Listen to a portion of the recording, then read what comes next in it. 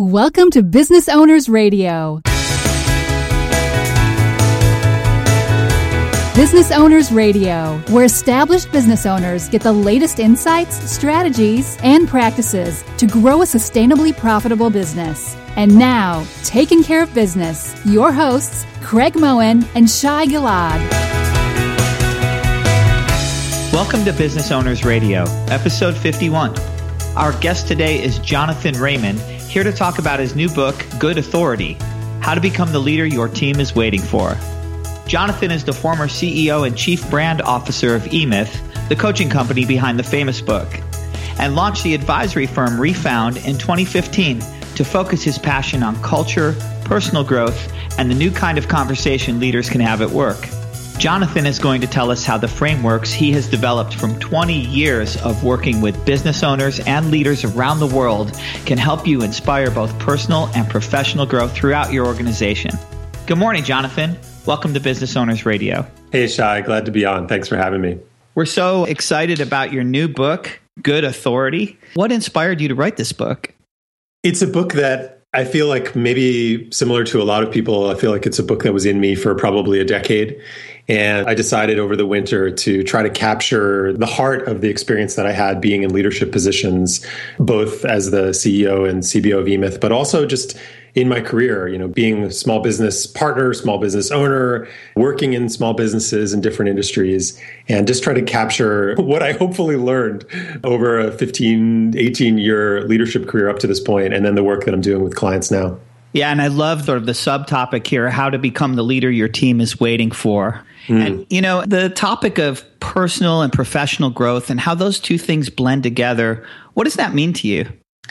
It's something that, oftentimes I'll say that I was moonlighting for 20 years, where I was a kind of business guy by day. I went, graduated from law school and worked in the technology world in the one of the dot-com eras in San Francisco. And then, worked in the business coaching world for the last kind of half a decade. And by night and on the weekends, I was doing my own personal growth, deeply studying meditation and different forms of practice and yoga and emotional growth and personal growth work and, basically anything I could get my hands on. But I was really split between those two things. I was kind of being business guy by day and personal growth guy by night. And the work that I'm doing now, which comes out of my own experiences, what if both of those worlds, or what if that's one world and not two? What if we do personal growth at work? What does that even look like?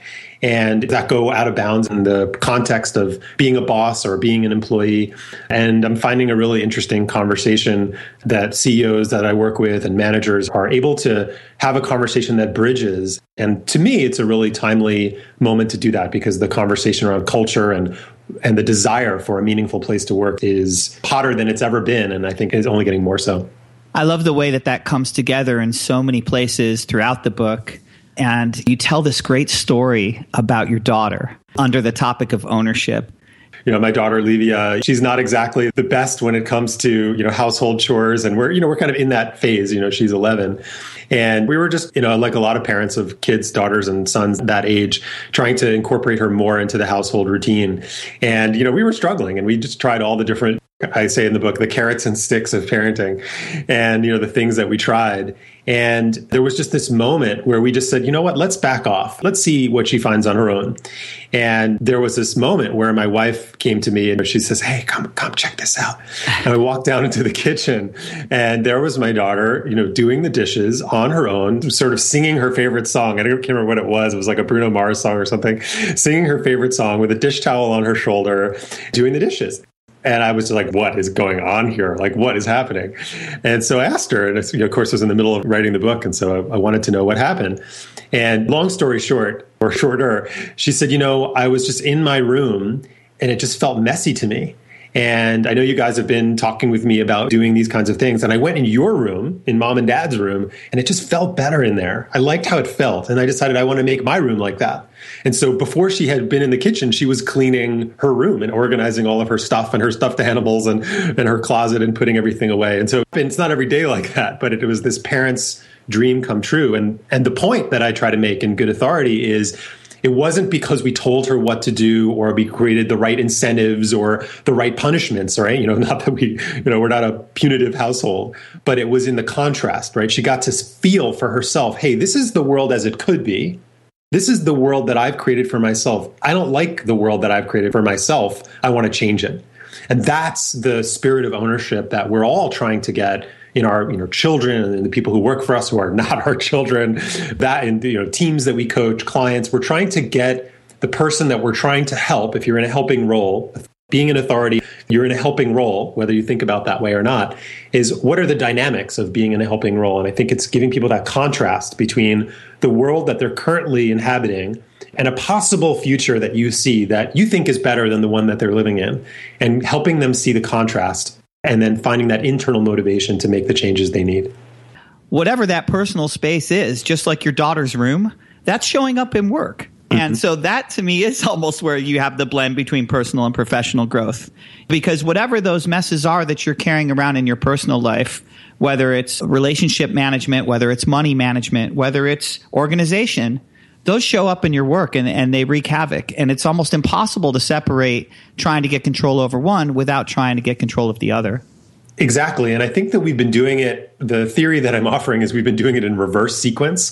This is what I was doing, I'm going to work on myself and then I'm going to go to work and be a better leader, or I'm going to be a better manager, or I'm going to be a better employee. And I think it's the other way around. I think it's learning how we're showing up at work and seeing, wow, I show up late to meetings all the time. What's the impact on other people of me doing that?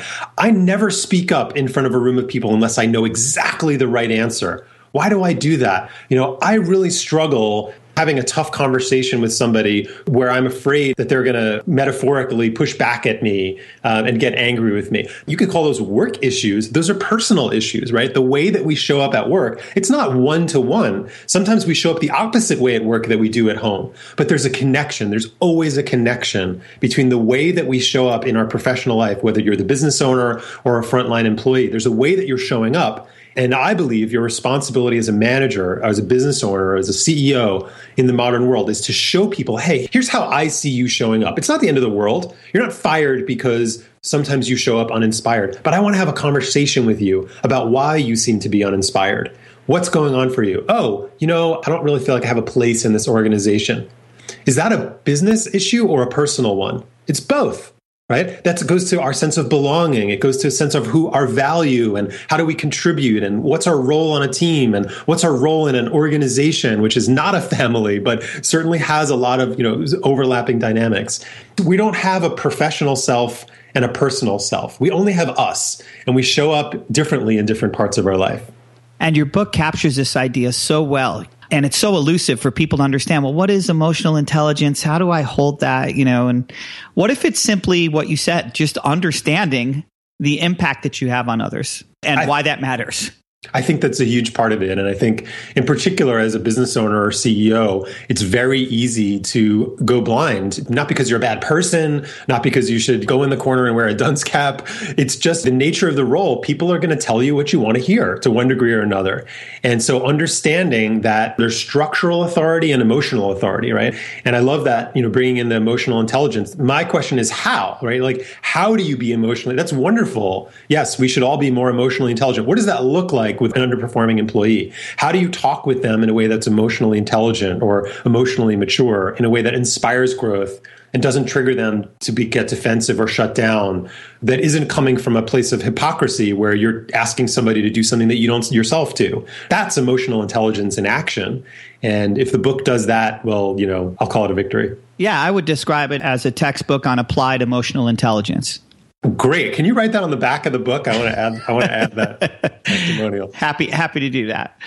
Jonathan, so many of our clients are wrestling between people management and financial management being the largest portions of their challenge. And many times I've had the question to me, I really don't want to manage people. Can I have someone else do that for me? And what I'm hearing is, this is your business. Your business represents a part of you, and you have to be a part of it. You have to jump in, get into that pool, and start swimming with them. I think there's a choice in there. I think it's both, in the sense that, I've worked with, let's say I haven't worked with, but I had phone calls with business owners say, look, I just don't want to manage people. I want to create this structured thing that just operates. And I don't want to actually even have employees. I just want to work with contractors, and we're all remote, and, and that's how it's going to be. And I say, great. And they say, well, but I want to create a great culture. And I said, not great, right?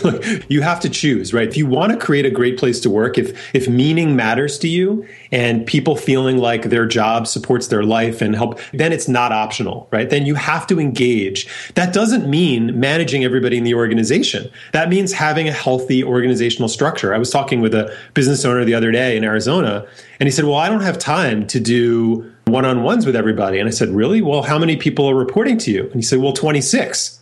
Oh, boy. and I said, well, okay, let's start there, right? Like you should have 3 people reporting to you or maybe 5. And I think when you hear people say, well, I don't want to be a people manager, it's because they think they're supposed to be managing everybody in the business, right? And that's obviously not the case. You have to manage a few people. And here's what they're avoiding. They're avoiding accountability with 1 or 2 or maybe 3 people, senior leaders in the organization, to hold them accountable for holding everybody else and the people management space.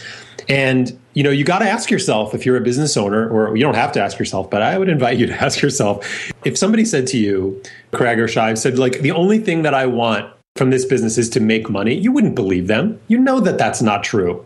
You've talked with hundreds of business owners, and you know that people go into business to express a passion. Of course, the financial freedom is part of it. It's a deep part of it. But that's not the reason people launch businesses, right? It's not a financially savvy thing to do for a really long time. You do that for those other reasons that are based in value, based in meaning, based in who you want to be in the world, based on a conversation that you want to have that you don't think anybody else is having in your industry. That's why we start businesses. And the refrain that I don't want to be a people manager, well, guess what? If you're an owner, you're managing people already. You can't avoid it, right? You're managing people because they see how you relate with managing people. And guess what? They're learning from you, right? They're watching your hesitancy around dealing with people. That's going to show up in the culture. Well, we work in a place where we're hesitant to have tough conversations with people. You've just created the company culture. You've created it passively. You've created it unconsciously, but you've created it nonetheless. That's like being a parent and saying, well, I don't want to raise a kid. Right? Like, well, that's an option? Come on. Is that an option? That's not an option, right? And again, your employees are not your children. They're not your children. They're not your children. But you have an organization and you're in the leader in that organization. You're in the leadership position. You're in the authority position. You don't get to not raise your kids. Well, you can, but you watch what happens if you don't raise your kids. There will be consequences. And you can't opt out. And why would you really want to? And I think that's the place to focus is if you hear yourself saying, I don't want to manage people, that's fine. We've all been there. I just want the work to get done. But there's something else going on. There's another conversation that you haven't yet had with yourself. Talk to your coach, talk to a mentor, talk to a friend, and get underneath that. Why? Don't be satisfied with the surface level response that most people in the world, life is hard, it's busy, and managing people is hard. Yeah, that's true. But there's something else that's far more true and far more rich to discover underneath that. That's a great analogy. And I know in your writings, you talk a lot about the habits and behaviors. And how would you rank some of those habits and behaviors as far as if you had a choice of the first 3, where would the focus be? Psychological safety. That is the thing that underlies, we don't like to talk, well, some of us like to talk about it a lot. And the conversation is warming these days. You see a lot more people talking about this. But psychological safety is the most important quality. Not safe as in no risk, not safe as in you're never going to get fired or a consequence or you have a job for life or anything like that. Psychological safety meaning this is a place where people can take a risk to go outside of the normal way of doing things and not get punished for it. And not even in a subtle way, right? They don't get managed around.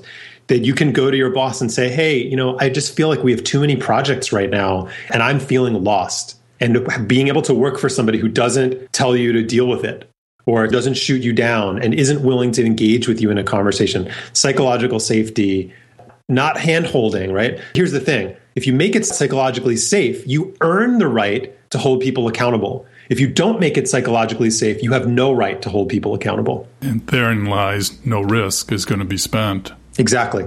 And without risk, there is never growth. It's an interesting combination.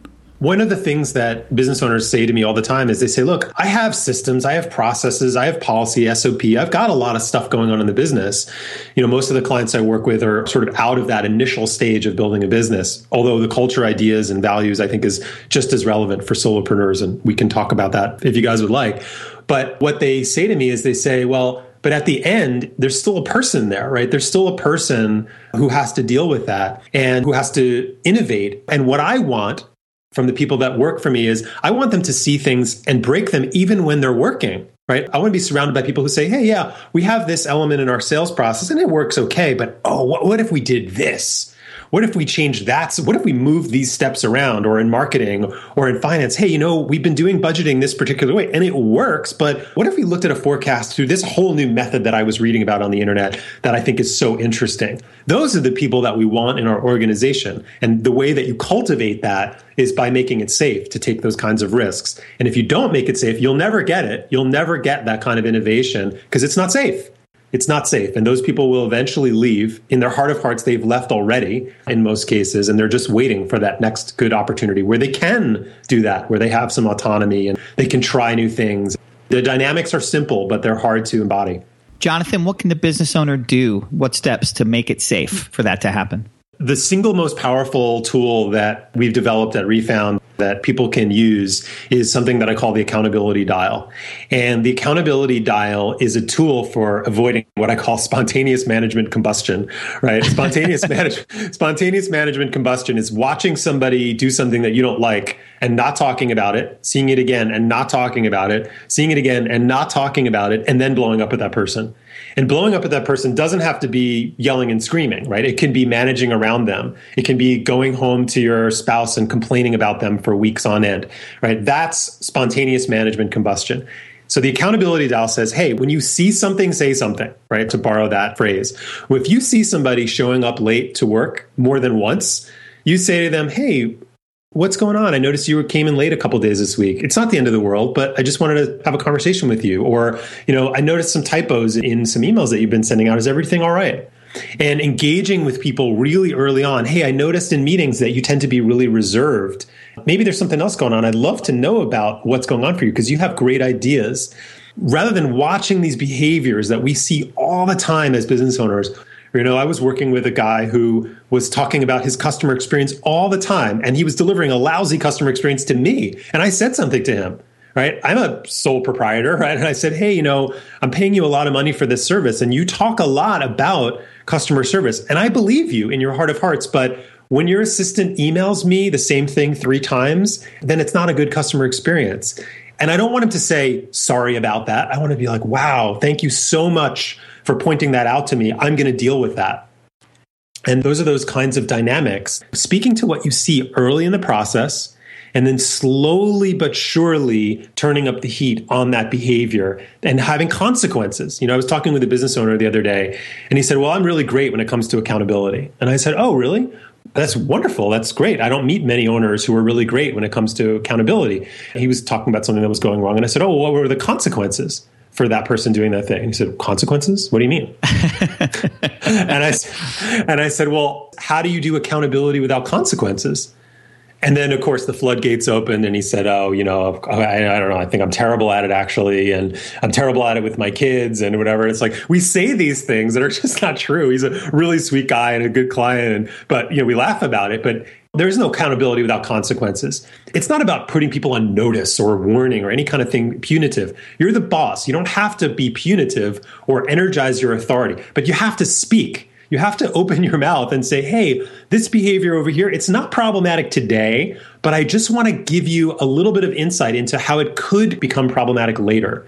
And then you earn the right to say to somebody, and that's how the accountability dial works. It's 5 steps to increase the intensity and say, hey, I feel like we've talked about this a couple of times, and I don't really feel like you're taking it seriously. I got to turn up the heat here a little bit, right? And there's a compassionate way to do accountability that's very direct, doesn't take a whole bunch of time. You don't have to go home and complain to your spouse about why employee X did that again today. You can act on it in real time, and it goes right to this place of psychological safety because fundamentally, if people know where they stand with you, they feel psychologically safe, or it's one of the elements. They don't know where they stand with you, or they're guessing, oh, I think Jonathan's upset with me and he's not telling me. That's not psychologically safe.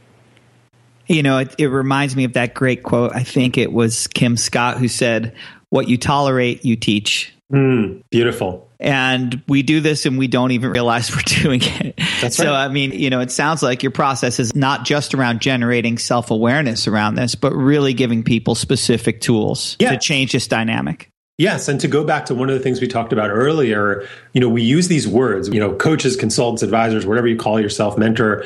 We use these words like transparency, vulnerability, and accountability. But how do you actually do that, right, with your team? So as an example, I was talking with a guy who owns a nutrition company, and he said, you know, I feel really, and this is very common, right? It's kind of a version of the imposter syndrome, right? Very common among business owners, all of us. He said, you know, I feel like my team's not really good when it comes to kind of a sense of urgency around communication with customers, and things get dropped and they don't really manage their calendar very well. And I said, oh, well, you know, why do you think that is? And he said, well, honestly, I think I'm not very good at that. And I feel really awkward holding them accountable for changing that behavior because I think I'm not very good at it. And I said, have you ever told them that? And I could see the light bulb go off in his head. He said, well, what, you mean tell them that I'm not good at it? And I said, yeah, tell them that you're not good at it. You know that you're not good at it. And it makes you feel uncomfortable to hold them accountable. And I said to him, do you think they don't know that about you already? And he said, no, of course. And he said, of course they know. And I said, well, you just let them know that you know that about you. That's transparency, that's vulnerability, and that's authenticity, all wrapped into one. And I've seen business owners avoid that for 30 years, avoid that conversation to say to him, hey guys, I know you probably know this about me, but I'm a control freak, right? And we can joke about it a little bit, but here's how it shows up in specific ways. And I want to change that about, but I'm going to probably screw it up 10 more times this week. That's transparency. That's vulnerability. That's authenticity. It's not about any grand gestures. That's the red herring in this industry that I know you guys are trying to change, and I am too. It's not about grand pronouncements, big vision statements, and, you know, lofty goals. Those are wonderful. Those are great. You should do all of those things. But as you said, it's in the way that we walk the halls. It's in the way we respond to difficult moments. It's in the way we deal with conflict. I love, you know, Simon Sinek uses this great, I don't know if he does it anymore, but I was at this conference and he said, you know, imagine you're in the waiting room and you're, you know, employee of a company, and or you're the receptionist, and the call comes through and you know, the boss is in the corner office and the receptionist puts on hold and says, hey, it's Tom calling for you. And the boss whispers back to the receptionist, tell him I'm not here. Right? And it's like, you just sanctioned lying. You just said lying, dissembling, moving the ball, like hiding. You just said that's part of your company culture. And you've now simultaneously given everyone else the permission to do so. Yeah. And then you try to turn around and hold people accountable for being honest and direct. Like, that's literally crazy. But so many of these habits that we have, we don't realize we're doing them. Right. I think, in my view, and I may be naive, Shai and Craig, but I think, you know, in my view, that owner is increasingly a dinosaur in our world. Like, I don't think those owners are going to survive, especially with millennials. Millennial, I think, is a state of mind, not an age range. You know, I think there's a desire for realness and transparency, and not talk about realness and transparency, but the actual thing. Hey, I screwed that up, and I don't know why I screwed that up, and I'm really disappointed in myself, and you guys should be too. That's transparency, right? Not these ideas or value statements. You know, I think we risk repackaging these new ideas in a new form of the old thing, right? Which is the infallible boss who has the answer and the authority figure on high. Like, that world is dead. It doesn't work anymore. And it doesn't work if you want to have innovative employees who are in the process of revolutionizing your business when you're on vacation, right? That's what you want. And you will not get there unless you're willing to have a peer group, have somebody in your life who says, hey, Jonathan, you know, you talk about this thing a lot, but I noticed you did this. And go, oh, no, you're totally right. Wow, that was like lemon juice into an open wound, but I got to change it. So I think there's so much in your book and in your teachings, and I'm sure within the work you do at Refound, that can help people really incorporate and move beyond theory into action. And that's where I think there's so much value. I really want to ask you one more thing, which is about, you talk about 3 archetypes of an owner: fighter, fixer, or friend. Can you touch on that a little bit for us? What I saw was that there's a lot of discussion out there about strengths and doubling down on strengths. And then there's, of course, a whole thread on working on weaknesses and blind spots. And to me, that's oversimplifying who we are as human beings to put us in these strengths and weaknesses buckets. To me, a strength and a weakness is the same thing, right? If you're really willful and you're good at moving things forward, there's a weakness that's embedded in that. You don't have a strength and a weakness. You're you. And you being you has both good qualities and not so good qualities, has positive impacts and not so positive impacts. And so what I tried to do is develop this, and there's a quiz on the site for the fixer, fighter, friend to find which one, and maybe we can throw a link to that in the show notes. But the fixer, fighter, and friend, if we go them a little bit out of order, the fighter is kind of the leader with the owner who's always got new ideas, easily distracted by new things, but is deeply connected to a future vision. That leader I call the fighter, who's never short for new ideas, never short for motivation, is always good at kind of rallying and moving things forward and fighting for the cause, so to speak. The fixer is the one who's really the craftsman, the attention to detail, doesn't let anything go out the door unless it's perfect, unless it's right, looks at every email, metaphorically or literally. People who really care about excellence and the standard of work at a higher level than the fighter might. It's not that the fighter doesn't care, but that's not their primary orientation. The primary orientation of the fighter is to move things forward, to get the idea out into the world, to focus on marketing and sales. Whereas the fixer isn't necessarily so focused on that. That's not their orientation. It's not micromanaging, but it's really focusing on the craft and the customer experience down to the nitty-gritty, which is, again, wonderful, but can also disconnect from the future vision of the company and can leave the organization feeling dry. And then the friend is an archetype, which we've probably all experienced, is the person who says, oh, we're all a family here, right? We're all on the same team, and uses a lot of very collegial language and tries to literally or figuratively flatten the org chart to make it seem like they're not in charge. And again, a very positive quality to that of trying to create a friendly, warm, and welcoming environment. And friend-led cultures have that quality. But the downside is friends really struggle with accountability. Because if you pretend that your organization is flat, and it isn't, because you're the owner, if you pretend we're all on the same team, well, how do you hold people accountable? It becomes very, very difficult. And so those three archetypes, honestly, I'm really developing them. The book was the first version of them and developing, because we move and shift, right? I consider my primary archetype of those three the fighter, but sometimes I'm in fixer mode. Sometimes I'm in friend mode. And they're not these fixed categories. They're archetypes. And archetypes we can move in and out of. Hopefully, I don't want people to use it as like, oh, I'm a this, and I can never change it, right? That's so much of They can do the annoying thing they do with Myers-Briggs. Exactly. Well, I'm an IMTP. It's like, well, maybe you are in some ways, but right now you're being something else. Well, thanks for giving me permission as I sit here sweating and shifting over, my gosh, I'm guilty of all of these things. Yeah, and I think that's the thing. And the feedback that I love the most is when people read that, they say, Jonathan, this is a really forgiving way to think about leadership styles. And I think, yes, victory. That's a moral victory for me, because I don't want to be part of another dysfunctional way of looking or shadow-based. There are many of them. Thousands of them, kind of shadow-based ways of looking at leadership. And the way I think about it is that there are impacts that we have that take us closer to where we want to be, and there are impacts that we have that take us further away. How can we understand ourselves better as leaders, as authority figures, as hopefully helpers of the people that work for us? And hopefully the archetype system helps with that. Jonathan, I want to thank you again for coming on the show today. We had such a great conversation. We're so excited about this new book, and I'm sure our listeners are just going to love it. So thank you so much for being with us today. Thanks, Shai. Thanks, Craig. Thanks so much for having me on. It's been a joy. Is there anything else you'd like to share with our listeners?